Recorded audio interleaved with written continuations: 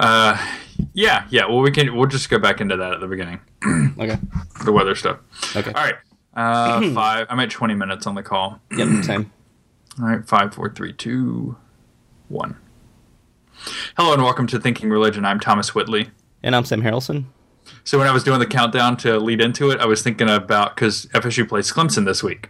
And so you know how do the CLEMSON, isn't that how it goes or whatever? Right. I was kind of thinking about that with my 2, 1. Anyway, so I expect FSU to lose this week. Yeah, hopefully. I mean, so I've been a Clemson fan all my life. Grew up on a farm in South Carolina, so it's kind of in the blood. And we have these years where Clemson football does really, really well, and then we play NC State or Georgia Tech or... NC State has a way of doing that, right? They've done it to us, and they've done it to you. Yeah, they have a way of ruining good seasons. Yeah. So we beat them last week, and so that was big. It was a much closer game than it should have been, though. Right? I mean, really high scoring, but yeah, you got the W. But they're 5-2. We're now 5-3. But they're doing well, and they're coming together as a team. It's kind of like the Mets with the Cubs. Like the Cubs beat the Mets 7 times during the regular season, and the Mets never came close to beating the Cubs. And then the Mets got their crap together, and by the postseason, the Mets just kind of came in and cleaned us out, literally, and swept us, which we never saw coming. But they got better as a team throughout the year, as the Cubs did, but in a different way, right? So that college football is a short season, but teams do gel. Right, yeah, that's kind of hoping for the perfect storm, but I don't expect it. I expect Clemson to win. So the line right now is Clemson by 10.5, which has moved down from 12. So clearly there's some FSU money going in, but it's the first time ever. What I read yesterday, the first time ever in Florida State's history, they've been a double-digit underdog. Really? Wow. Which is kind of crazy to think about. I mean, Watson is good, but, the thing about being a lifelong Clemson fan is you see the flaws in the team, even though, they're number 3 in the nation or whatever. But they're number 1 in the playoff ranking that just came out this week. Right, because of the strength of schedule, which is insane. Yeah. But I remember as a kid, like in 92 or 89, maybe it was 89, we were camping and we were listening to the Clemson-Florida State game on the radio. And it was one of the first times we'd played Florida State. And it was when Bobby Bowden was there and, Florida State was huge and they weren't in the ACC because the ACC was terrible at the time. And I think they were in the Metro Conference at that time. It was something, and they were running over everyone. It was at that time when it was FSU versus Miami, and that was the 2 big teams, and Clemson won, and it was such a huge upset. So anyway, I look fondly back on that, but I totally blanked on that. I forgot that was tomorrow. That's a big game. It is a big game, yeah. So I don't know. We have a ESPN station here in Tallahassee, and our local guy was interviewing the local Clemson radio guy, the other day, and the local Clemson radio guy apparently is predicting Clemson by 30. What? Which I don't know. I think people's minds have gotten skewed about this Clemson team because they gave Miami their worst loss in history, like the 56-0. Yeah, but this is Clemson's year, right? Clemson is absolutely on top, and Florida State is way down, right? They replaced their entire offensive line. In the past 3 years, they've lost more people to the NFL than any other team ever in a 3-year span, right? They're way if you can't beat FSU this year, then you really have to go back to the drawing board and think we need to change some things if we actually really want to be a national power. Yeah. I think Clemson is hurt too by the fact that they're in the same division as FSU. Right. Because if not, basically every year would be Clemson and FSU in the ACC championship. Well, and that's what everyone says here, especially here in Columbia, is, well, if Clemson was in the SEC, then they'd be down there with Arkansas because the SEC is so much better. Which is probably true. I don't really care. Well, you see how that worked, like when Texas A&M came in with they still had all their Big 12 recruits, and they were beating SEC teams. So, right. But then they're like, oh yeah, they're a good SEC team. It's like, no, they're still really not an SEC team. Like their team is made up of not quote unquote SEC players. So, and then Missouri has come in and. Did you say Missouri? Missouri, yeah. Missouri, is that better? Missouri has come Where are in. you from? You're from and North Carolina. What are you? It's Missouri. That's how you say it. Anyway, they come in. They won the SEC championship, right? So, but yeah. Anyway, yeah. So obviously everybody here hates the SEC like talk, you know. So Yeah, and I mean, you know, you're in the academy. It's interesting to me how sort of balkanized, not to use that term lightly, but balkanized the world of college sports are based on your conference. You know, so yeah, Florida State, Clemson, whatever, they're ACC teams, Duke, UNC, but you know, Carolina or like you said, Texas A&M or Tennessee, those are SEC teams, and those are the good old boy schools, and then you've got the Midwest teams. I don't even know the conferences, and then you've got like Big 12. You got Big 12, right? Big 10 too, right? There's a Big 12 and a Big 10. No, I think they're not anymore. I don't know. Okay. I'm asking for clarity. I'm a baseball NASCAR fan, right? But yeah, that's it's interesting to me how big that is, because I mean, here in Columbia, Clemson's a good team to be an ACC team. I'm like, what does that mean? Right. Because the ACC is understood as a basketball conference, and they are very much that. But the thing that always bothered me growing up, like in North Carolina, was all these people that, and it's because the rivalries within North Carolina are so strong between particularly Duke and Carolina, but also NC State. Or NC State's kind of like jumping in the background, like, hey guys, you know, remember us? Like, we're here. Like, we don't like you, Carolina. And Carolina's like, that's cute. My wife graduated from NC State, by the way. So full disclosure. True. But there's a lot of, no, I hate Carolina or I hate Duke. And I was always kind of like, they're in the same conference. Like, if you can't win, you should want somebody in your conference to win, because it just helps your conference. You get more money for your school and all that type of stuff. But that's not really the mindset I felt like growing up in North Carolina. No, it's not. And so I think there's less of the ACC identity than there is like an SEC identity. Well, I wonder how that translates into, if it does, into kind of student life. You know, like, I mean, I went to Wofford, right? And Wofford College is in the Southern Conference. And we have Furman and the Citadel and, little small liberal arts schools like that.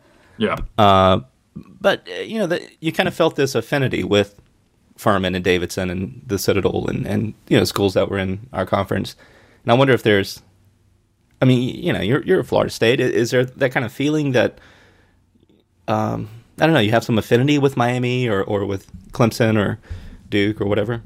No, not at all. Right. I don't think so. I don't. But how many people at Florida State? It's like 40,000. Yeah, it's like 40,000 students. Yeah. But it was funny. So there's a poster in the hallway that my office is on campus that I saw this week, and the ACC does have this like ACC Rhodes Scholars, where they have like teachers or professors from ACC schools go and lecture at other ACC schools. And so somebody from Boston College is coming. Road, like ROAD. Yeah, ROAD. Yeah. So somebody is coming from Boston College to give a lecture, and there's like an asterisk, and at the bottom of the poster it says, just a few days after the Boston College FSU soccer match. So it's just be like, they're like trying to play off the like sporting aspect of it and be like, you should come because like they teach there, and so rivalry or whatever. I don't know. It was really funny to see. I was like, I don't think that's gonna work, but that's funny. Well, I do see that trying it. Yeah, right. Florida State is always ranked really high in the top party schools in the nation. That is true. We do typically win those like party schools and like the really sexist like hottest women and stuff like that, hottest female students. Yeah, I didn't quote my source, being a magazine right. of ill repute, but right. Yes. So I wonder. I don't know.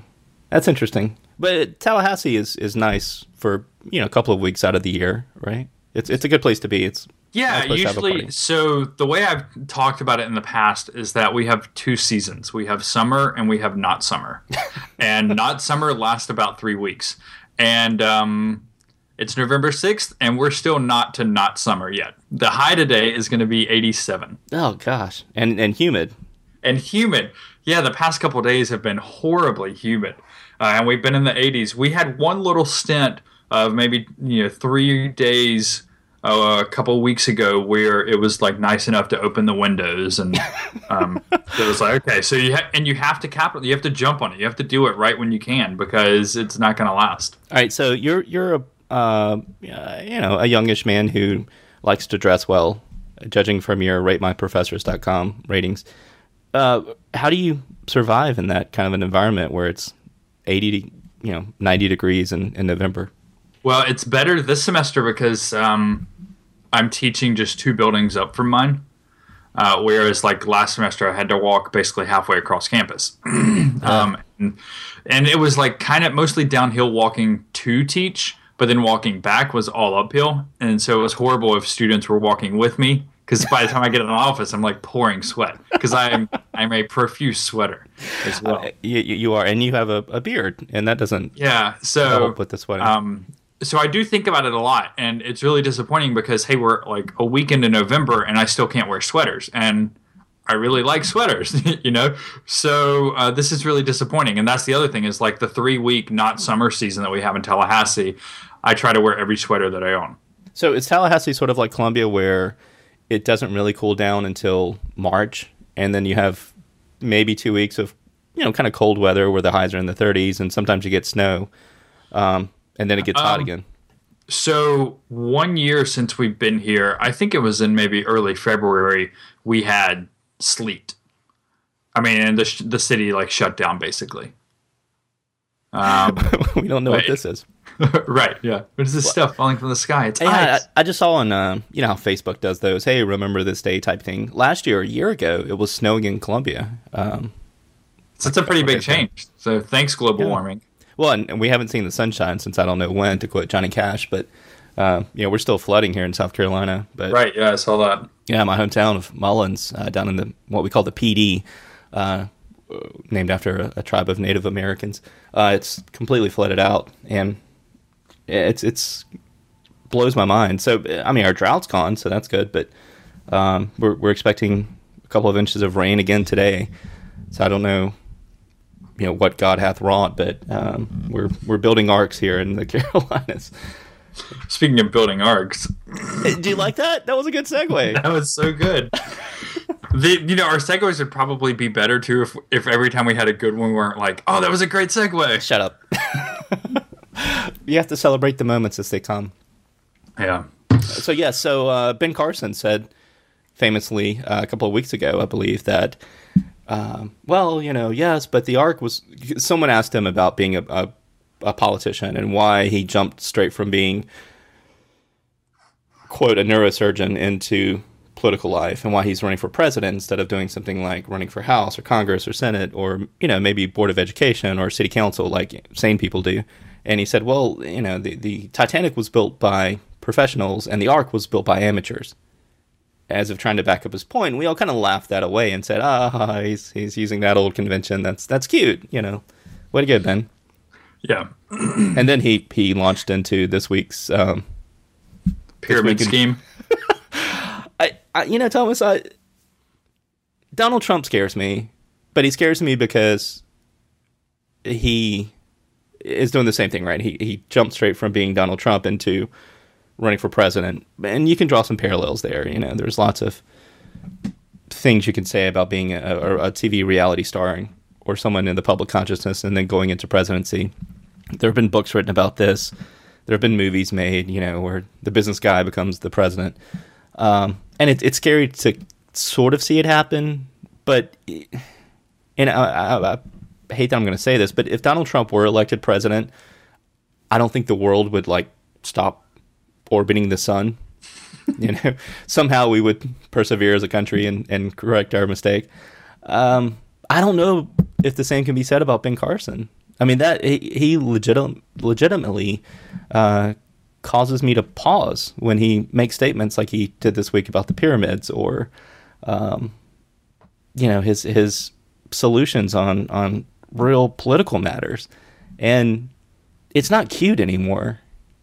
We've gone past that point where it's, crazy old, smooth talking Ben Carson, and into something that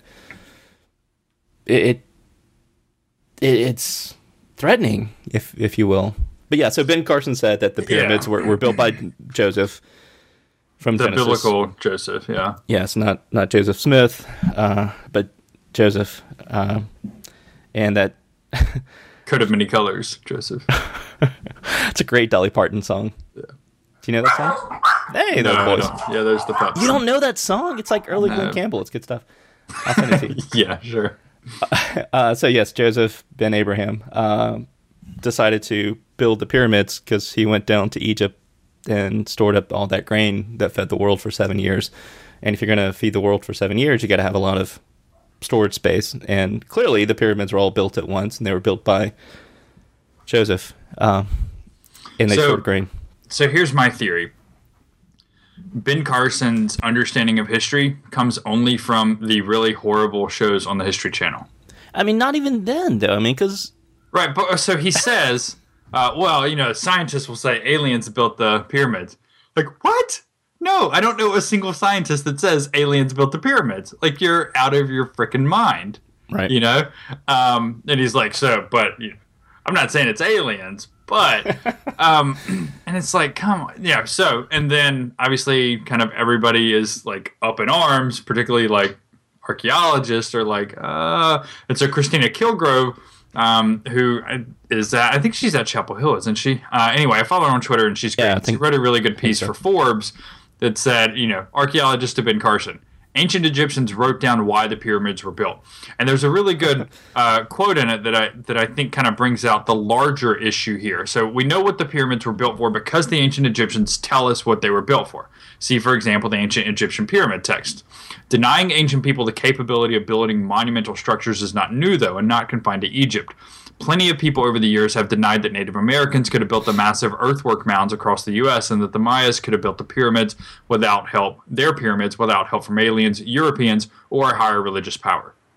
Yeah, and so that's always my problem with ancient alien, you know, theories and that sort of thing. Is that these ancient people, you know, there's no way they could have built Stonehenge, so it had to be. Weren't they stupid? Like, right. They were stupid people back then because, like, they weren't Christian or something, right? And so this is all kind of tied into it as well. This kind of, well, let's look at those cute little primitive people, and there's no way they could have done something that we can't figure out. And, like, it's not that hard. Like, you go to Saqqara and you look out in the desert in Egypt and you see, or you go to Saqqara and you see the step pyramid. And you're like, okay, I see, like, first it's like kind of like steps, like smaller pieces put on top of it. And then you look out in the desert from Saqqara and on a clear day, you can see other pyramids that look kind of like the ones in Giza, except you can see they're going up pretty good and they're like, oh, crap, our measurement's off. And then it, like, you know, juts over to meet at the right point. Right. You're like, okay, that's a mistake. And then you get to Giza and you're like, okay, they got it right this time. So it's like trial and error. It's not really that hard to figure out. Like, but yeah. And it shows no connection with reality to say that, or, I mean, and I don't want to say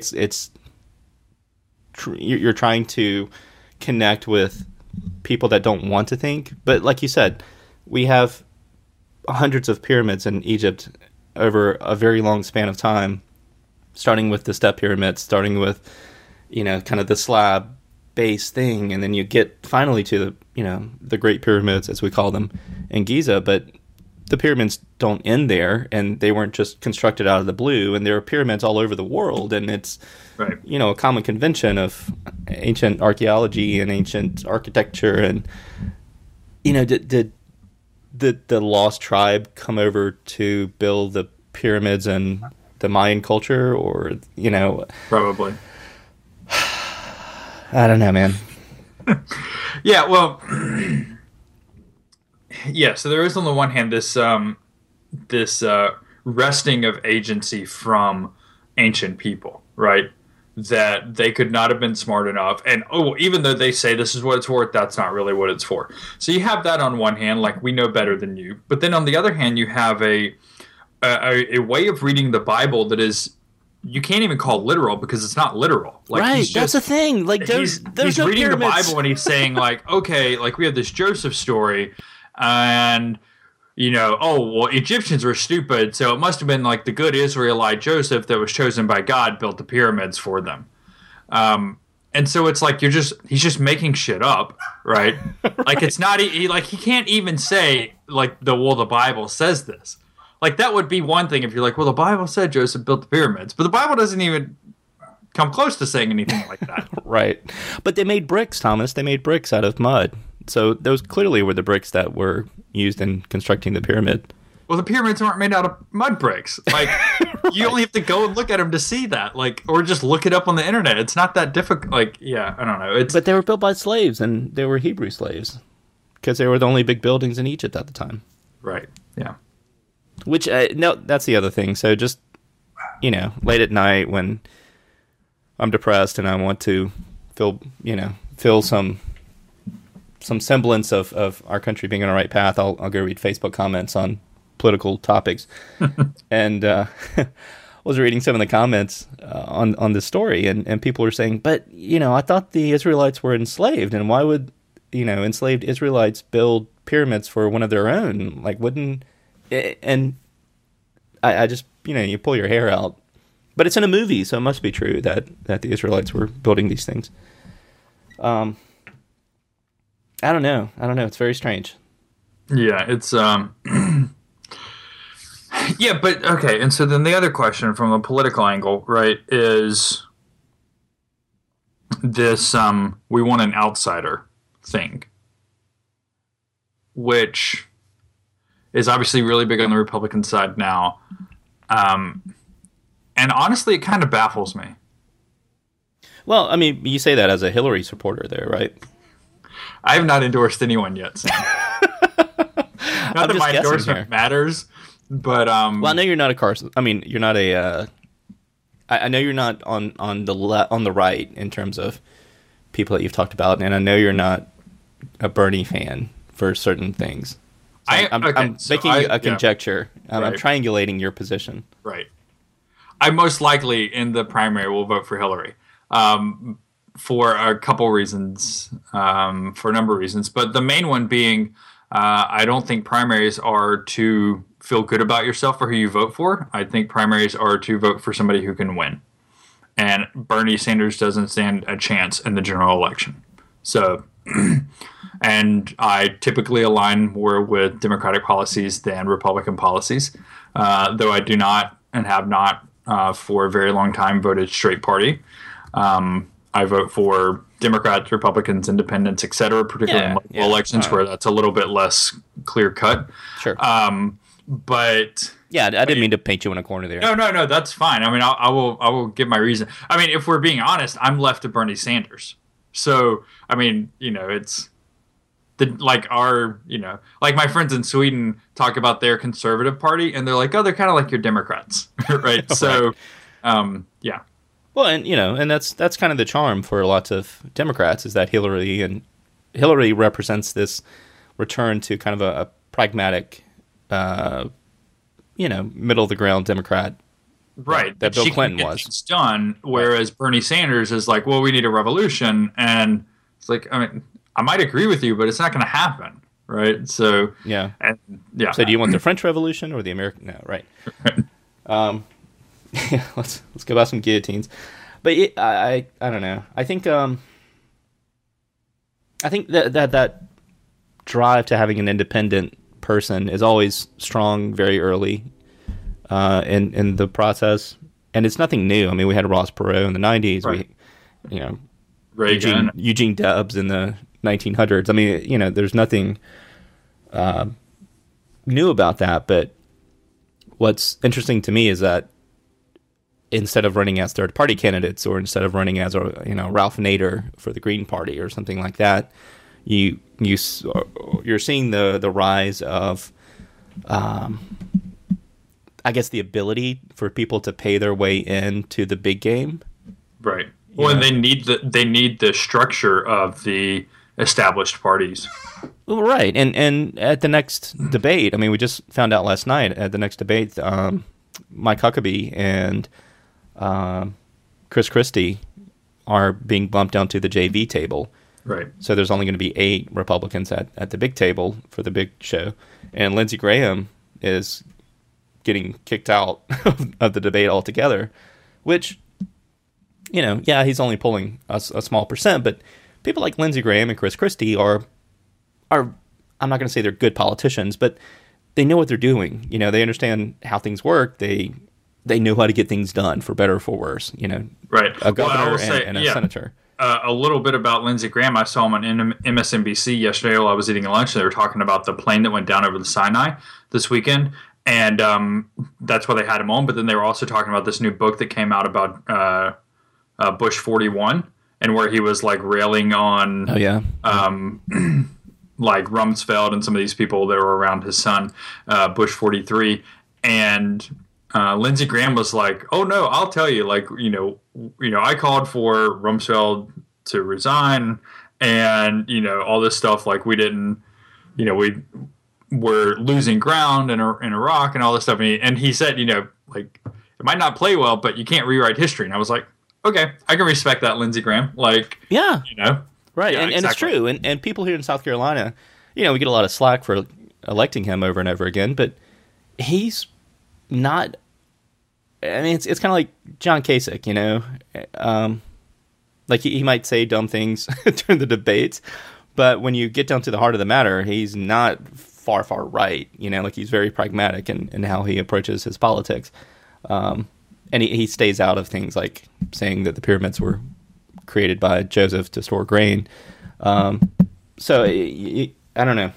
It's sad. Well, I guess what I'm trying to say is it's sad for me to see people that are sort of devoted to, the public good, for better or for worse, depending on how you say that, getting pushed aside for people like Ben Carson and Carly Fiorina, who, they're good at making speeches and getting people riled up and raising money, but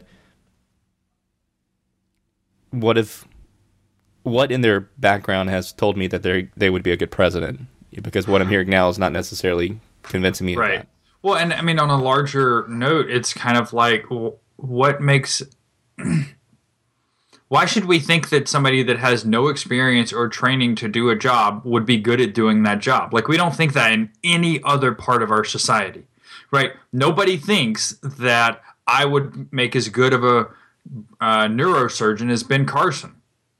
I mean, now we are learning that, maybe, we'll see how good of I guess he was a fine neurosurgeon. The way he talks now, it's a little bit, I would not want him as a neurosurgeon operating on me. But, like I don't go into my friends who are lawyers' offices and say, I can do a better job than you, even though I didn't go to law school and I didn't pass the bar. Like this idea that, somebody who has essentially no understanding of how the political system works and just got popular because they wrote some books that conservative Christians liked. And, he was like the head of the, like Johns Hopkins for a little while. That qualifies him to, be the president of the United States, or, a guy that lost a ton of money in real estate deals, but still has a ton of money because he started with a ton of money, that qualifies him to be president of the United States is kind of beyond me. Like, right. He was in the Lucky Sperm Club. Right. And so this fervor that we have in the country right now of, well, we need an outsider because Washington's broken and all this type stuff.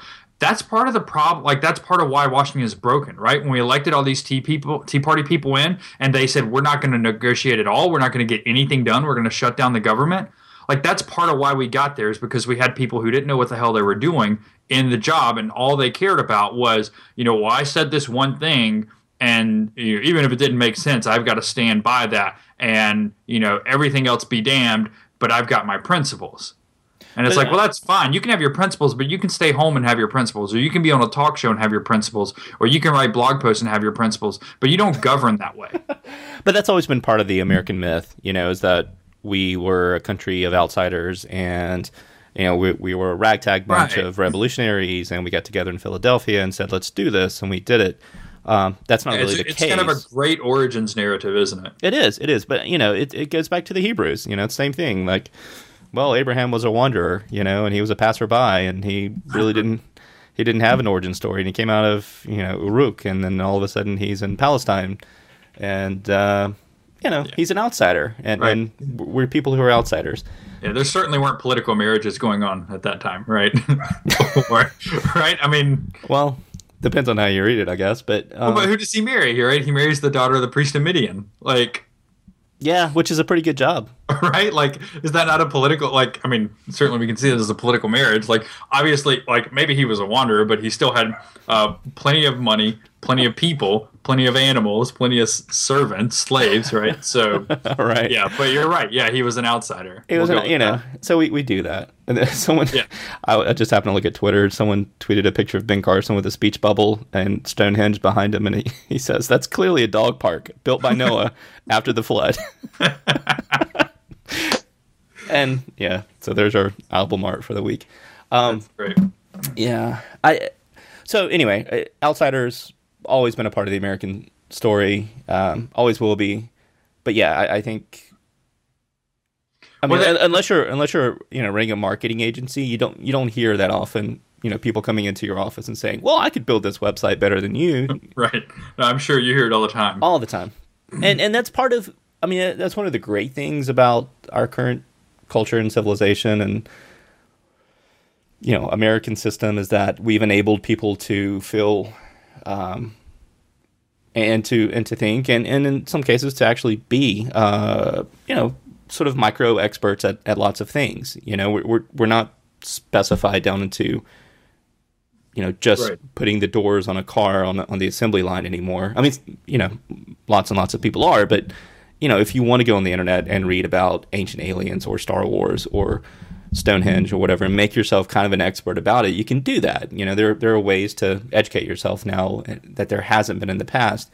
So everyone feels like they can build a website for their company, or everyone feels like they can diagnose that lump on their back or whatever because they have WebMD or yeah, or that they can tell me what the Bible really says. yeah. I mean, all you have to do is Google it. Why do we need professors? Right. So Yeah. I mean, that's a good thing, but at the same time, like you're saying, it also disqualifies the notion that people can be real experts, and there are people who devote their lives to studying the pyramids, and they actually know what the hell they're talking about because they've spent their lives dedicated to this. And whether it's climate science or whether it's the pyramids, they're not coming at this from some perceived political position, and Right. they're not saying, oh, well, actually, no, the climate is changing because they're Democrats. They're saying that because they're climate scientists. The data sets, right? Well, I think that's a larger point, like toward the humanities in general. And I think it was Mike Altman that wrote a piece about this a couple weeks ago, but that was saying part of the, or kind of trying to diagnose part of the reason of the decline of the humanities is this idea that there is no specialized expertise in the humanities. Right, that we understand that there is in the sciences because there's like numbers and shit, but in the humanities, like you're just reading stuff and thinking about it. So like you can't be an expert, right? And so this idea that there are no experts in the humanities, it's just this kind of really subjective. Here's how I'm going to read it, and there are 1,000 different ways to read it, and nothing's right. And so as long as you are able to think that like there aren't well, whatever, people aren't really experts about the pyramids. Like, I'm Ben Carson. Like, I operated on babies, so I know about pyramids. As long as you kind of have this idea that there are no experts in the humanities, then it's easy to defund them. It's easy to say that, oh, well, students don't really need to be taking those classes because it's not going to help them, like, get a job. And right, so clearly they should go to law school because there are so many people coming out of law school are getting jobs now. But there's that idea, right, that there is no expertise in the humanities. And, those of us that have been spending, let's see, after I graduated from college, for my undergrad, almost a decade in school, learning, 10 languages are kind of like, hey, over here, like, we know some things you don't know. Yeah. Anyway. Yeah, totally. I have a lot of thoughts, a lot of feels about that. But Thomas, all you have to do is watch the History Channel, and you can see that the Great Wall of China was a success because there are no Mexicans in China, right? So that's all it takes. That's so good. Can that be the title of our next album that we cut together? There are no Mexicans in China. That'll be our live show from Beijing when we play there. I like it. If you go to hashtag Ben Carson Wikipedia on the Twitter, there's lots and lots of good stuff like that. Ben Carson, Wikipedia. That's great. Yeah. But so this outsider story is interesting too, because I think it also plays into the kind of the current American Christian narrative as well, right? Yeah, and that's the thing, right? So we are outsiders as Christians in the United States, and the government or society or our culture or the liberals, however you want to position that, are out to get us, and they want to take away our freedom to worship or our religious liberty, or they want to make sure that our family values aren't included in legislation and outlaw our Jesus guns. Right. Because if we didn't have Jesus guns, we'd still have dinosaurs. So you have to have Jesus guns. Yep. So it's that, again, that outsider narrative, and that's very attractive. From a number of positions, and we've all been 13 years old. It feels good to call yourself an outsider, right? Even if you're in the cool clique and you're middle class, white, upper middle class, whatever, you're still going to wear your Nirvana t-shirt and grow your hair long and dye your fingernails black and talk about people not getting you, and you're going to get into grunge music or whatever, like I did. But you realize when you get older, wait a minute, I'm the man. I'm part of the system here. Right. I'm not saying everyone's like that, but whatever your circumstance is, it's often very. If you're listening to a podcast right now, you're probably not an outsider, right? Right. I don't know. I have a lot of trouble with that outsider narrative, but it is attractive because we, as American Christians, we do read those stories in the Bible where Jesus tends that way, and he kind of says, hey, you should be an outsider. And then it gets really popular in the centuries that follow too, right? With kind of the rise of martyrdom, but particularly martyr stories. So there was some martyrdom, we know this, but there were a lot more stories about martyrdom than there were actual martyrdoms. And so Candida Moss wrote her really great popular book on this, The Myth of Persecution, and kind of tying it into how early Christians essentially created this myth so that they could, while there was some persecution, they made it much larger than it really was, and everybody kind of saw themselves as this persecuted group, whether they were being persecuted or not. And it's a narrative that Christians have picked up on, and it's one that's continuing, particularly within these social debates that are going on right now, right, with same-sex marriage and stuff like that. Yeah, and that's, I would say that's one of the driving ones. So Al Mohler has a friend of the show, Al Mohler, has an article out, and let me find the link. It's in the Courier Journal, which I'm guessing is a Kentucky newspaper, since he's up in Kentucky. That sounds right. Maybe Louisville. I always say it wrong. I used to Louisville. I used to trick my students. I would say, how do you pronounce the capital of Kentucky? Do you say Louisville or Louisville? And they would say, well, Louisville. I'm like, wrong, it's Frankfurt, you idiot. Seventh graders love that. Yeah, I'm sure they did.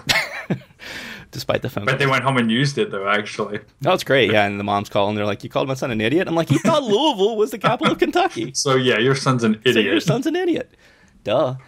So, speaking of people, Al Mohler, president of Southern Seminary, has this article in kind of an op-ed piece, but he says, and I quote, "We will not, why don't Christians join the revolution?" And he's referring to the, quote, revolution in sexual politics. The sexual revolution. It's we kind of, that's not really a thing that's ongoing anymore, but okay. Right. We will not because we cannot, which is good rhetoric. We won't stop because we can't stop. Can't stop, won't stop. Yep. Unlike those who embrace liberal theology, we do not see Christianity as a system of beliefs that we can just change as we see fit. We do not see the Bible as a mere collection of ancient religious writings that can be disregarded or reinterpreted to mean something other than what it says. Instead, we understand that the Bible to be what it claims to be, nothing less than the inspired and inerrant Word of God. That's the mindset, is Well, the Bible's literally true, and all you have to do is read it, and it says right there that women shouldn't be pastors, that men should not sleep with men, and that if a woman touches another man's junk, you should cut her hands off. Right? That is pretty much what it says. Yeah. And don't wear wool and nylon at the same time. Yeah, so the interesting thing about this is, okay, like, clearly he's, poo-pooing on liberals, which is fine. Like, I expect nothing less from him.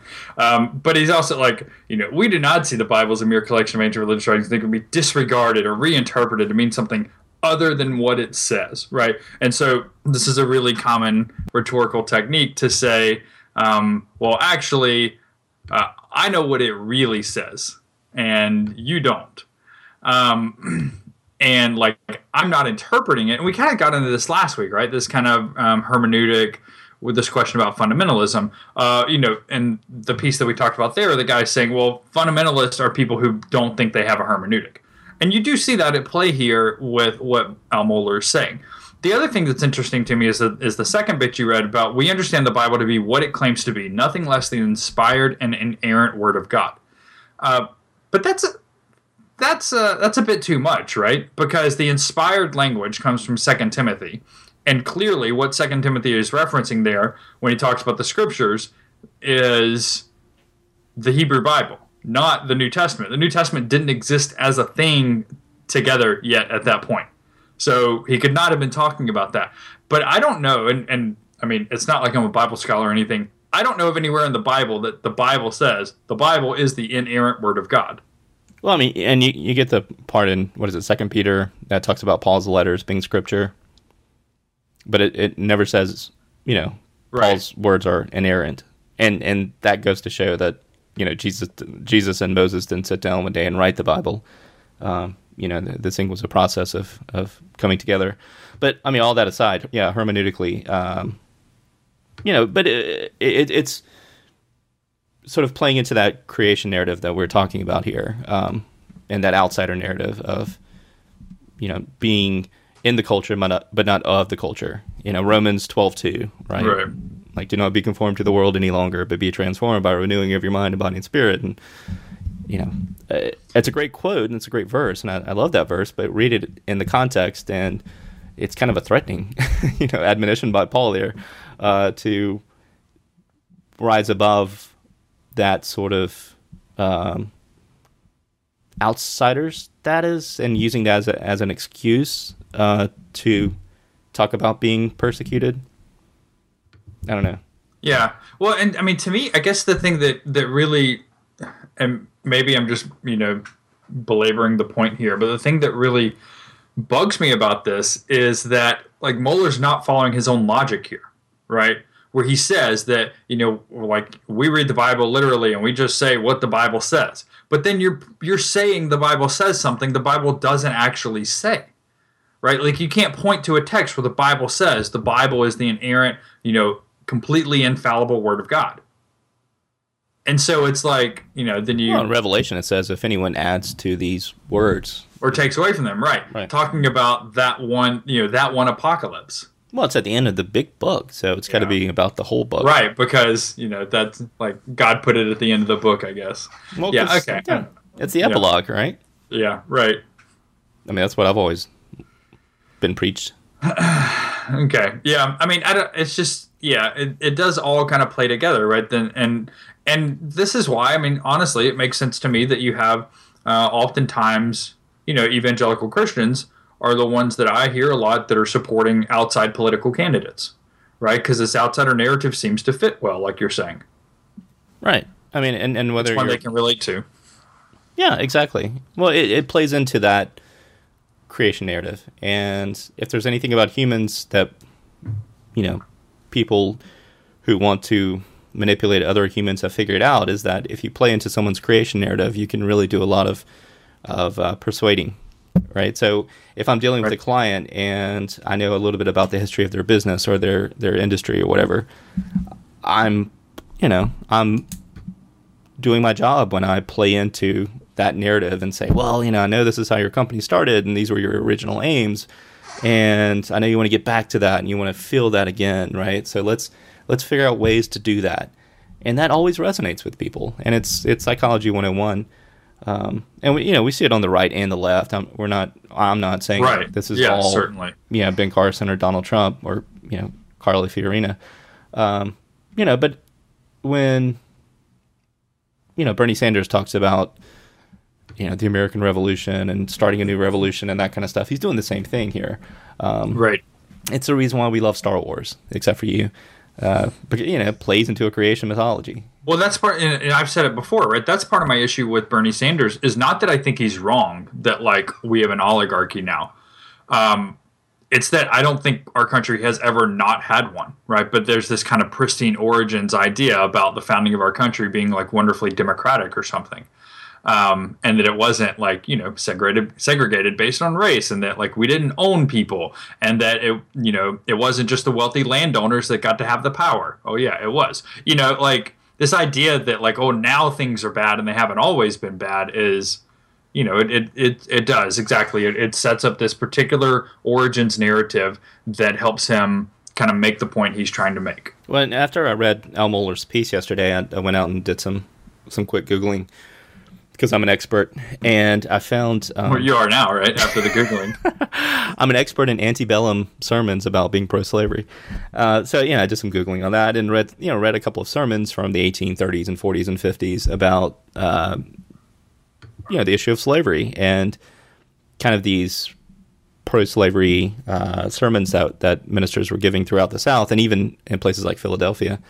And it sounded the exact same as is using the same logic as what Mohler's laying out here. And I'm not saying Mohler's pro-slavery, of course, but I'm saying that logic of, well, here's what the Bible says, and we can't change because we won't change, and we won't change because we can't change, because this is what the Bible says, and we have to follow this book because this book doesn't change. There's a natural order, and the Bible doesn't say you shouldn't have slaves. And I mean, Paul says you should live how you are accustomed, and the Old Testament, it's okay to have slaves, and there are laws about that. And see, God clearly is trying to save the Africans by having them being brought over and exposed to white culture, because right, and then we can Christianize them. Exactly. And I mean, you can't read Philemon without thinking about slavery being justified, and that along with the notion of, well, women shouldn't be able to vote because that's in the Bible, and well, blacks and whites shouldn't really be allowed to be in the same building together because that's in the Bible. And transgender people need separate bathrooms. And God, I mean, that's another Ben Carson gem from this week. And Al Mohler. I mean, yeah, that's been such a huge meme that I've seen this week. In terms of, I guess I'm not going to say the evangelical side of my Facebook post, but so many people talking about this as if this is a brand new thing, but this has been going on for a couple of years now, in the courts at least. We can get into that if you want, but I kind of liked how you said Philemon, because it kind of sounded like filet mignon. I look at it in the Greek, and I'm it's not Philemon. It's Philemon. But in the Greek, it's not really Philemon in that way. No, it's not. No. So, yeah. But yeah. It's Philemon, right? Philemon. I know. It's like it's like, oh yeah, I could go for some filet mignon. All right. Right now. Yeah. I don't know. So using that same logic leads to bad things.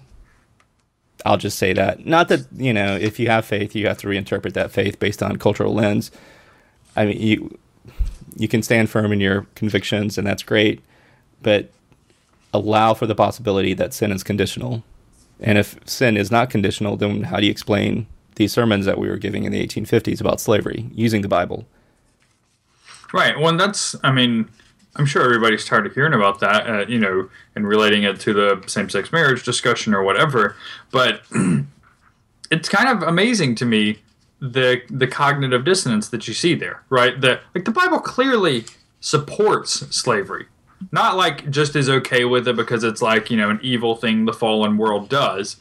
Clearly supports slavery, and we've gotten past that completely. but then they still think, well, I'm just reading the Bible and what the Bible says, you know, and it's like, actually, you're not. Like, I don't know. Yeah. Anyway. Yeah. I mean, it's like Al Mohler's podcast today, the briefing that he does. Yeah. Yeah. The title is Cultural Confusion Over Transgender Movement Now Focused on Transgender Bathroom Access. So I was a part of this panel last night on faith and sexuality, and oh wow, the Jewish representative on the panel brought up something that I had planned to bring up, but he brought it up, so I didn't have to. So it was great. But there's this fairly prominent early Jewish interpretation that the first being that was created was actually an intersex being.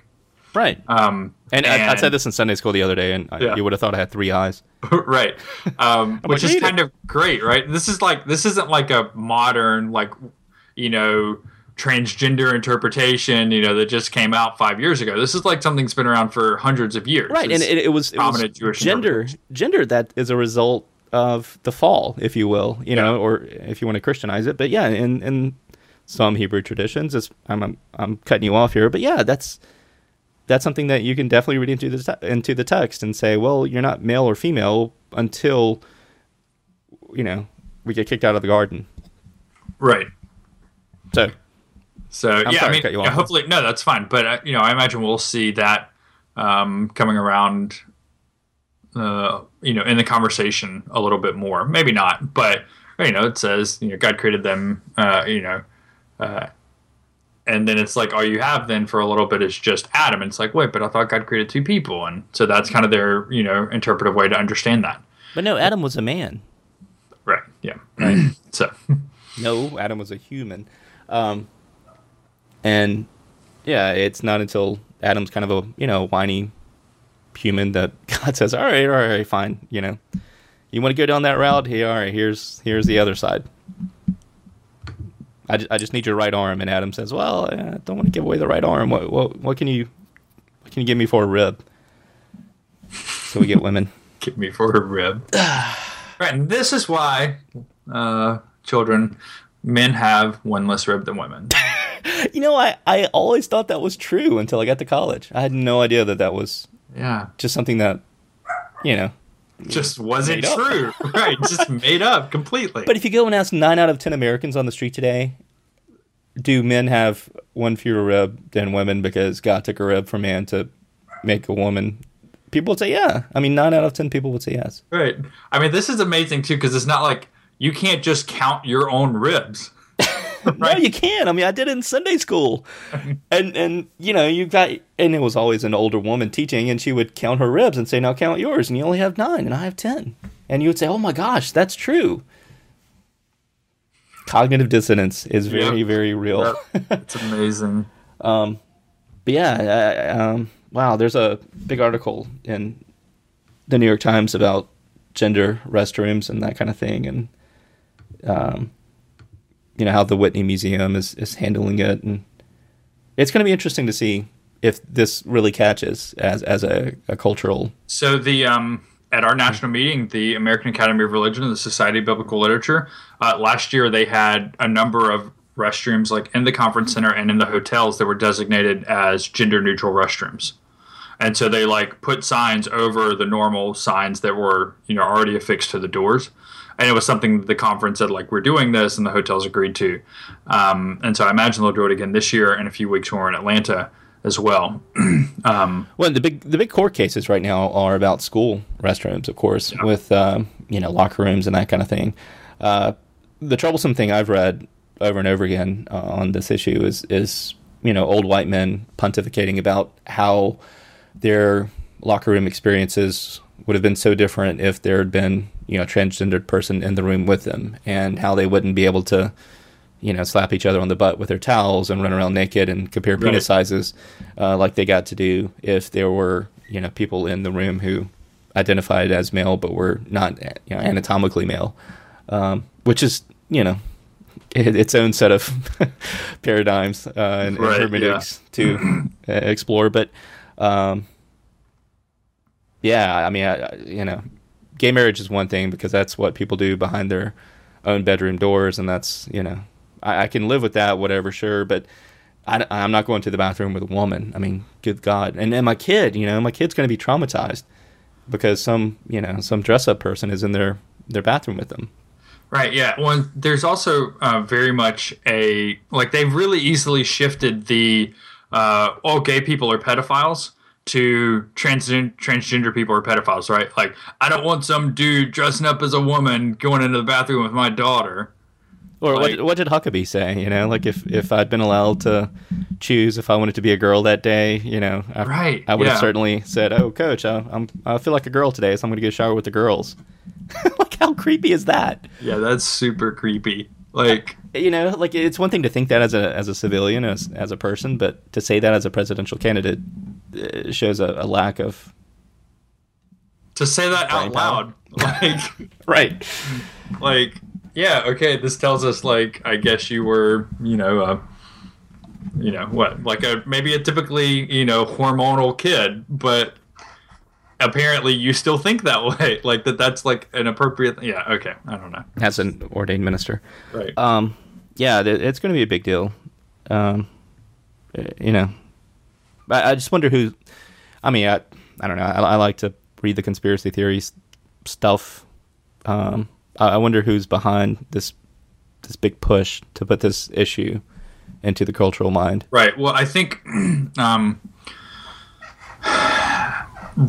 some, maybe more at the base, but some Republicans want to make religious liberty like a big thing, right? Because they lost the gay marriage fights, and now it's, well, you can't make us like, provide services for gay people. So it's a religious liberty thing, and they're, going to be pushing that note on the transgender issue as well, I think. But I think the establishment realizes that, like, we really need to not have social arguments because we're going to lose those. Instead, we need to have, economic arguments, immigration arguments, etc. But the base wants to have these social arguments. Now, the elections on Tuesday, the kind of conventional wisdom was that, liberal agenda lost out because, like, pot wasn't legalized in one state, and then the transgender bathroom thing, wasn't legalized. And it's like, okay, but yeah, you look at where the transgender bathrooms weren't legalized, and like the whole narrative was, we don't want men dressing up as women looking at our little girls in the bathroom. And look at how those things were worded on the ballot. Right, and like the marijuana ballot also had language that allowed 10 companies to make all the money and everybody else to get left out. So I could see a ton of people voting against that, even if you thought that marijuana should be legal for recreational use. So it's a little bit more complicated than it seems. So I'm not so sure that kind of I actually don't think that narrative is the right one coming out of this week's the few elections we had this Tuesday. No. But I think in general, the establishment realizes, like, we're not in a place we're going to win social arguments right now. And so that's not a thing to do, but it's something the base keeps wanting to do, and they're pushing some of the candidates to do it. Some of the candidates, all they're concerned about is, making the base happy right now because it's primary season. Well, and we're used to that, whether we're looking at Facebook and we keep seeing things that resemble what we like on Facebook because Facebook works on an algorithmic basis. So if you like articles about Star Wars and transgendered bathrooms, you're going to see a lot of articles about that, or in some way kind of Star Wars bathrooms, some way tangentially related according to what the computer says. Right. And you're going to have this confirmation bias, right? So if you hear this over and over again on Rush Limbaugh or on the 3 minutes of news you get, or on Facebook, you're going to think, okay, well, I'm in the right, and people agree with me. So there's that component of this, because as we've talked about on the show, even though the presidential debates and the cultural debates are being won and lost right now, people aren't really paying attention until next spring and next summer. But it's right now that people are hammering out what those issues that we're going to be talking about are going to be. So yeah, gay marriage probably not going to be that big of a deal unless you're talking to a conservative group in South Carolina, whatever, and you're Donald Trump on the ticket. But things like the transgender bathrooms, or airline security, whatever, those types of issues are being floated right now to see what sticks. And I can see this being something that sticks because it it addresses our kids, and Right. there's never been a razor blade in an apple. Like no one's ever. Yeah, we had needles in the Reese's cups or whatever this Halloween, evidently. Did you see that in Philadelphia? No, I didn't see that. There was like a tiny metal spike needle type thing, like inserted into a Twix bar or something. So check your candy, parents. Just like when I was a kid, it was the razor blades in the apple because the witches wanted to cut the the kids. So if you got an apple, make sure you check it for razor blades, which never made sense to me, but. There was that fear because it became kind of this cultural thing. So, I don't know. Just watch out for those things. I think that's right because I think that is like fear is easy to market. And what this brings together is it brings together fear about protecting your children and something that most people know absolutely nothing about. Right? Because, the transgender population is even significantly smaller than the gay population in this country. And so whereas a lot of people might know somebody personally or know of somebody, fairly close that's gay, most people don't know people that are transgender. Or if they do, they don't know it, right? Right, and exactly. I went out to a bar and there was this hot girl and I picked her up and I got her back to my apartment and she was a dude. That's the is that Funky Cold Medina? Isn't that the Tone Loc song? That's true. I forgot about that. That's the one. Yeah, anyway. And no one knows what that song is about either. Yeah. So, yeah, no, I think you're right because it brings together on the one hand, something people are completely ignorant about, and then you can be fearful about it, and so that's really easy to market. And so I think that you're right. This is an issue that will stick for a while. And, I think, if thinking about it like from the perspective of the LGBTQ community, there's been... The LGBT community has largely focused on the L and the G, right? And not on the B or the T for a long time. And this has been a big problem they've had kind of within the community is particularly, bisexual people oftentimes get looked at by, this is really stereotypical, but what I've heard from friends of mine that are bi is that they have a problem in that community because people think, oh, you just can't make up your mind or you're just scared to say that you're really gay, right? And so they kind of get ostracized there. And then there's not been a lot of work done with the transgender community because that's something that's different, right? It is a different issue from the L, the G, and the B in that because it's not sexual preference or something like that, or but in fact it's gender identity, which does not necessarily have to go hand in hand with the others. Right. And so I think there are some in that community too that have been pushing it for a while and saying like, hey, we need to be working for all of us together. And so it might be that kind of you get the perfect storm of them pushing for it and then others pushing for it for other reasons, and that it actually becomes a large issue. Well, and unlike gay marriage, again, it's not something that happens behind your bedroom door. It's something that you're out in public about, and it goes against the natural order of things, according to lots and lots of people. Right. God created male and female. God didn't create, she-male and he-female. Because the gender binary, even though, like, scientifically we know does not exist, that's how people think. Yeah. Right. Well, yeah, I explain, like, ancient gender constructions to my students and, like, tell them they probably understood gender better than we do. They're like, huh? And I'm like, yeah. Like, do you not know, like, intersex and all? And they usually don't. So, yeah, right. And when you try to draw your gender distinctions from something like the Bible, it gets a little murky because it's not the same, and the worldview wasn't the same, which is a whole nother show in itself. We need to talk about orality and like second orality and yeah, that'd be good. God, that's such a fascinating topic, and polychronological metaphysics and things happening at once versus things happening in a linear historical fashion. Right. Yeah, and maybe next week too we'll try to bring our segment back on like songs and stuff too. Well, I've got a couple of questions, and we just didn't have time to get to them today, so we have that as well. So yeah, we've got a lot to cover, but just watch out for those things as you go through the next couple of months. Razor blades and apples, watch out for them. Right? Or things are going to be floated between now and the holidays, just to see what sticks and to see what gets people talking at Thanksgiving, to see what gets people talking at Hanukkah or at Christmas or family gatherings or in December. So between now and New Year's, it's really a fascinating time politically. Not to be all conspiratorial, but I mean, it's very true. And churches and people and organizations do float things to see what sticks. So be on the watch out for that. Send us your questions. You obviously have sent some. We'll try to get to some of those next week. If there's things that you saw that interested you and you want to hear us talk about, then send those in as well. As always, you can find me on Twitter at Thomas Whitley. You can find Sam at Sam Harrelson, and you can find more great podcasts at thinking.fm.